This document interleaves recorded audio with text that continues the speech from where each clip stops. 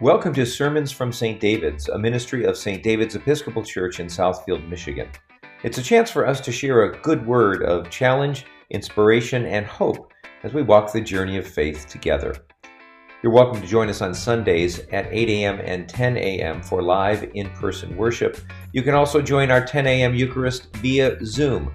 Just go to our website for the meeting ID and password at stdavidssf.org.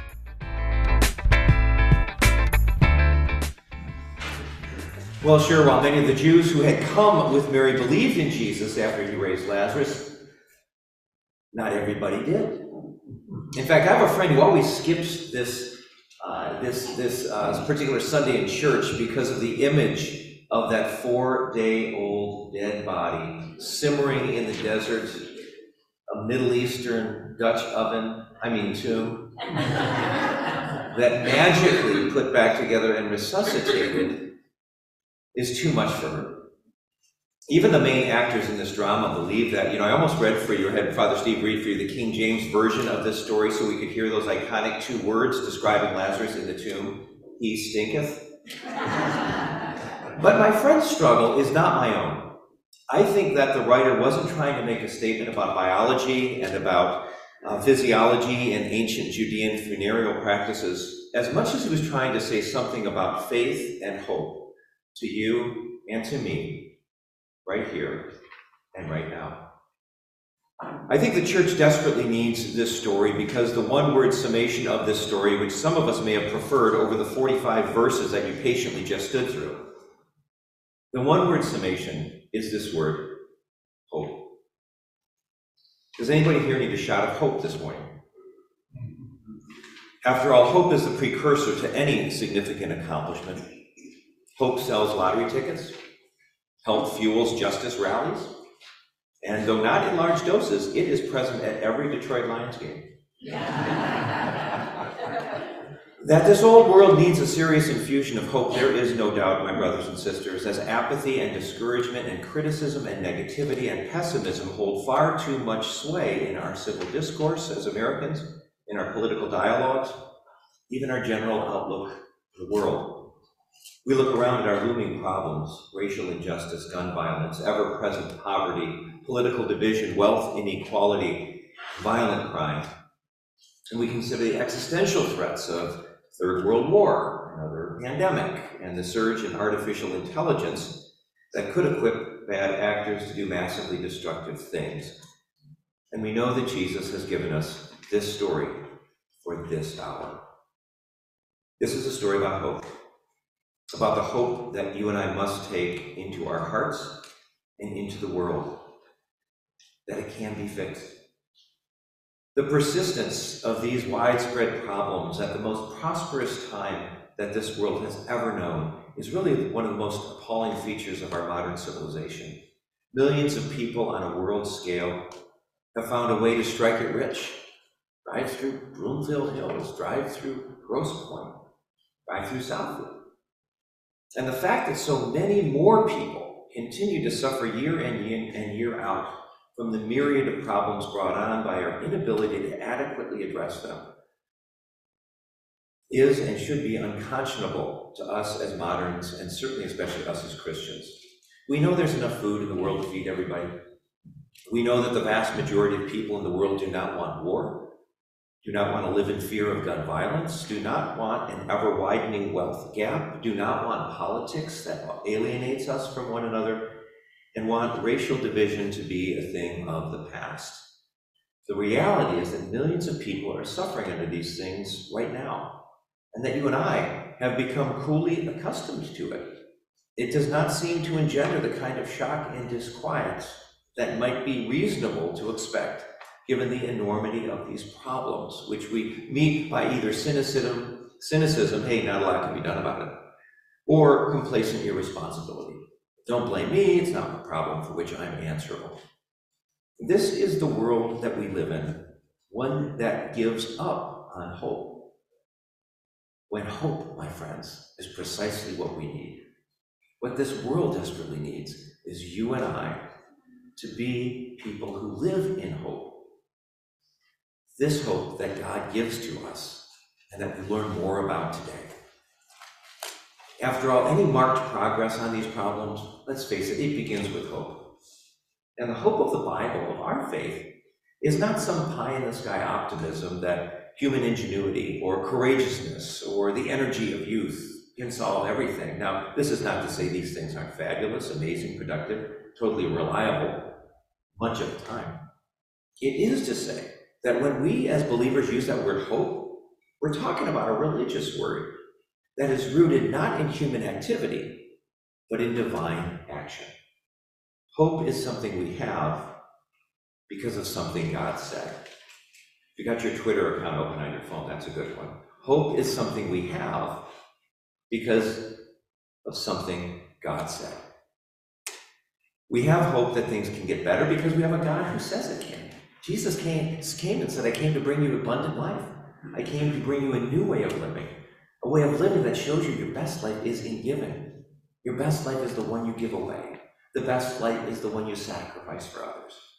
That's eternal life. That's contentment. All the junk I have and accumulated over 60 years, I had a compliment this week. The guy goes, I thought you were 50. I know, Ellen's laughing. She's like, but of all this stuff, that a lot of us have accumulated, we look back at the things that aren't the stuff, but the things that were really when we gave something to somebody. Those of you who are parents and godparents, best vocation around, right? You are giving, and you're getting so much more.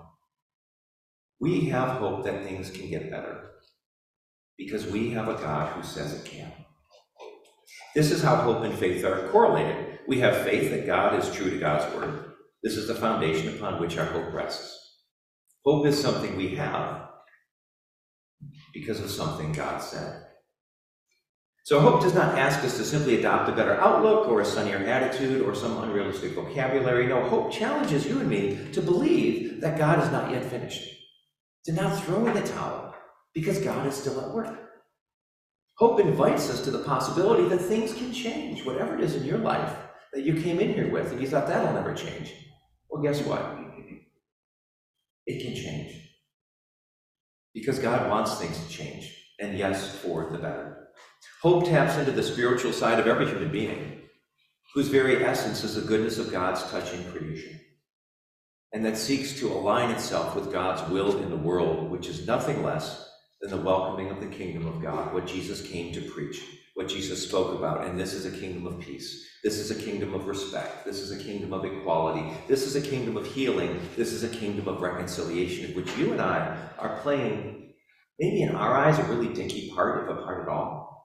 But let's face it, folks, the world's problems never come to an end through one big answer. It's always a million tiny answers. And what you're doing when you bring hope into the world and you leave this place is playing an irreplaceable part of God's plan to bring about God's will of healing and reconciliation and equality and of justice. And so the point of the sermon is to encourage us to be more hopeful. That's it. To encourage you to be more hopeful, to have hope, to trust God. It's simple, but not easy. So here are my 3 tips on building hope as you leave here today. 3 suggestions to help you grow in hope, to be a more hopeful person, and a person who can bring hope into the world. Earlier this year, my friend went to see the optometrist. He was getting older, his eyes weren't working like they used to. I'm sure nobody here can relate to that. And the doctor found that, yes, his vision was deteriorating, and he prescribed him some glasses. My friend said, oh, I'll get a couple of these. I'll probably lose a pair. He did, and he got the bill. Oh, these are expensive. But he paid it. Then a few months later, he was wearing his glasses at work. He ran into the HR director, noticed they were new. My friend said, yeah, I got them a few months ago. The HR director said, I haven't seen a bill for them. He said, why? HR director said, well, it's part of your compensation package. You have vision insurance. He doesn't have to pay for them. His employer does. Oh, he had insurance. He paid for something that he didn't have to pay for. How excited my friend was to get a refund, which came to him because he hadn't known what he had. My friend had not taken the time to review his benefits. And friends, we do the same thing. We forget to review the benefits of being God's child, of being a Christian, which is tip number 1 towards building hope. Know God's promises. have God's word top of mind. Pause and reflect on what it is that we have. This, I think, is the gift of God's word, is the gift of the church, the community that reminds us of who we are. But review the benefits. How many scriptures can we point to? Deborah, we just got out a wonderful time with you in the conference room as you told us more about your faith and how important that is to you, to review those words of scripture that define us as to who we are. God says we are worth saving. God says we are wondrous. God says we are irreplaceable. So tip number 1, build hope by pausing and reflecting on what we have in Christ. One of the things I thank you all for during these past couple of years, we did a lot of building renovations around here, is your generosity in helping us fix that doggone flat roof over the education wing. Anybody remember seeing the buckets set up in the hallways? Many of you didn't set up the buckets in the hallways. After a big rain, a dramatic thaw, drip, drip, drip, drip. Lots of fun, wasn't it? We had the Sunday schoolers playing Noah's Ark in the hallway. My parents had a flat roof.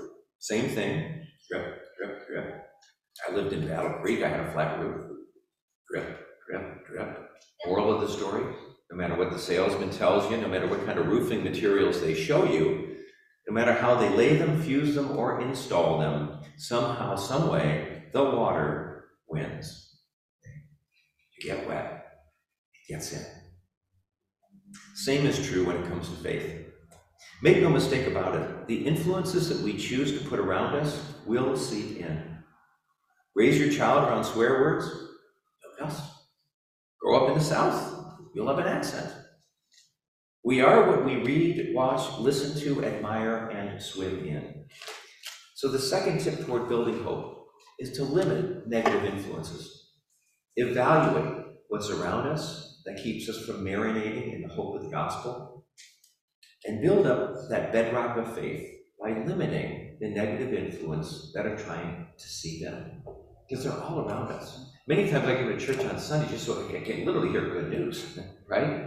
Because I want that to seep in. I want God's definition of who I am. I want God's definition of what the world can do, of possibility, of hope, to really marinate in that. And that's what I think we're asked to do. Second tip for building hope. Limit those negative influences. Here's a quiz for you young people. I see some of you guys snuck in the back. Hello, Jessica. Hello there, Skylar. Who here remembers what a Rolodex is? Anybody remember a Rolex? Okay. Who used to use one at work? Anybody used to use one? Okay, now here's the who still has one? Yeah. Jessica, a Rolodex, of course, is a way to organize contact information for people for whom you want to keep in touch. When my friend Steve was starting off as a financial services guy, he would keep a Rolodex, and he was devoted to writing in current and potential clients. And when he'd identify a person and fill out a Rolodex card, he'd not only include the contact information, but he also wrote on that card a dollar amount of how much that person was worth, so he could gauge how lucrative a client that person might or might not become. It's his job, right? And so Steve would then try to build a relationship with that person based on what they were worth.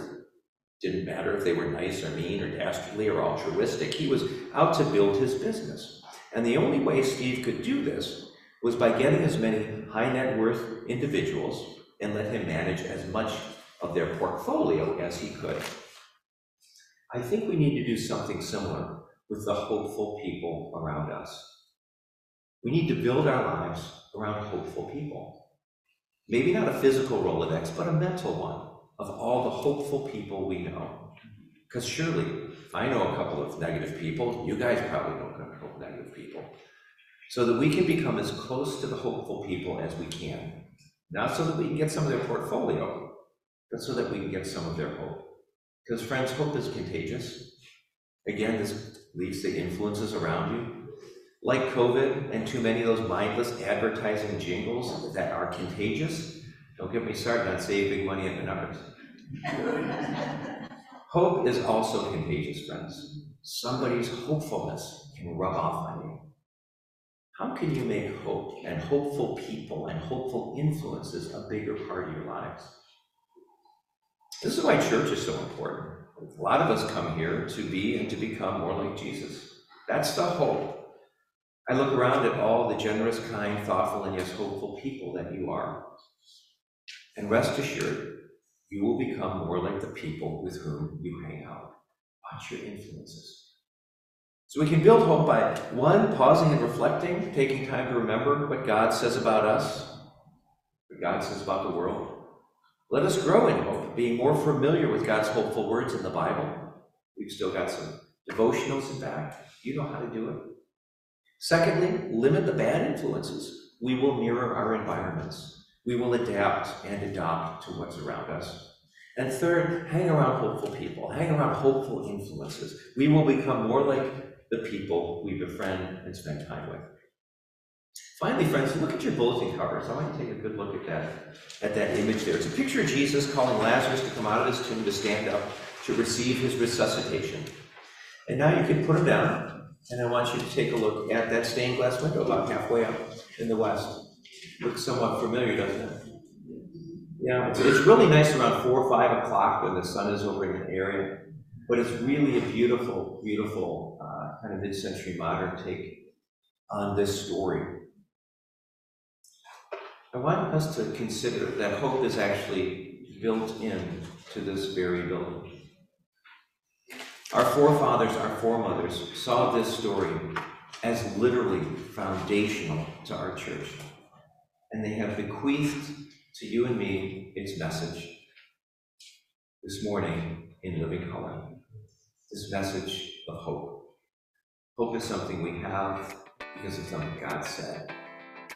May it become our foundation and our strength. Amen. Thanks so much for listening.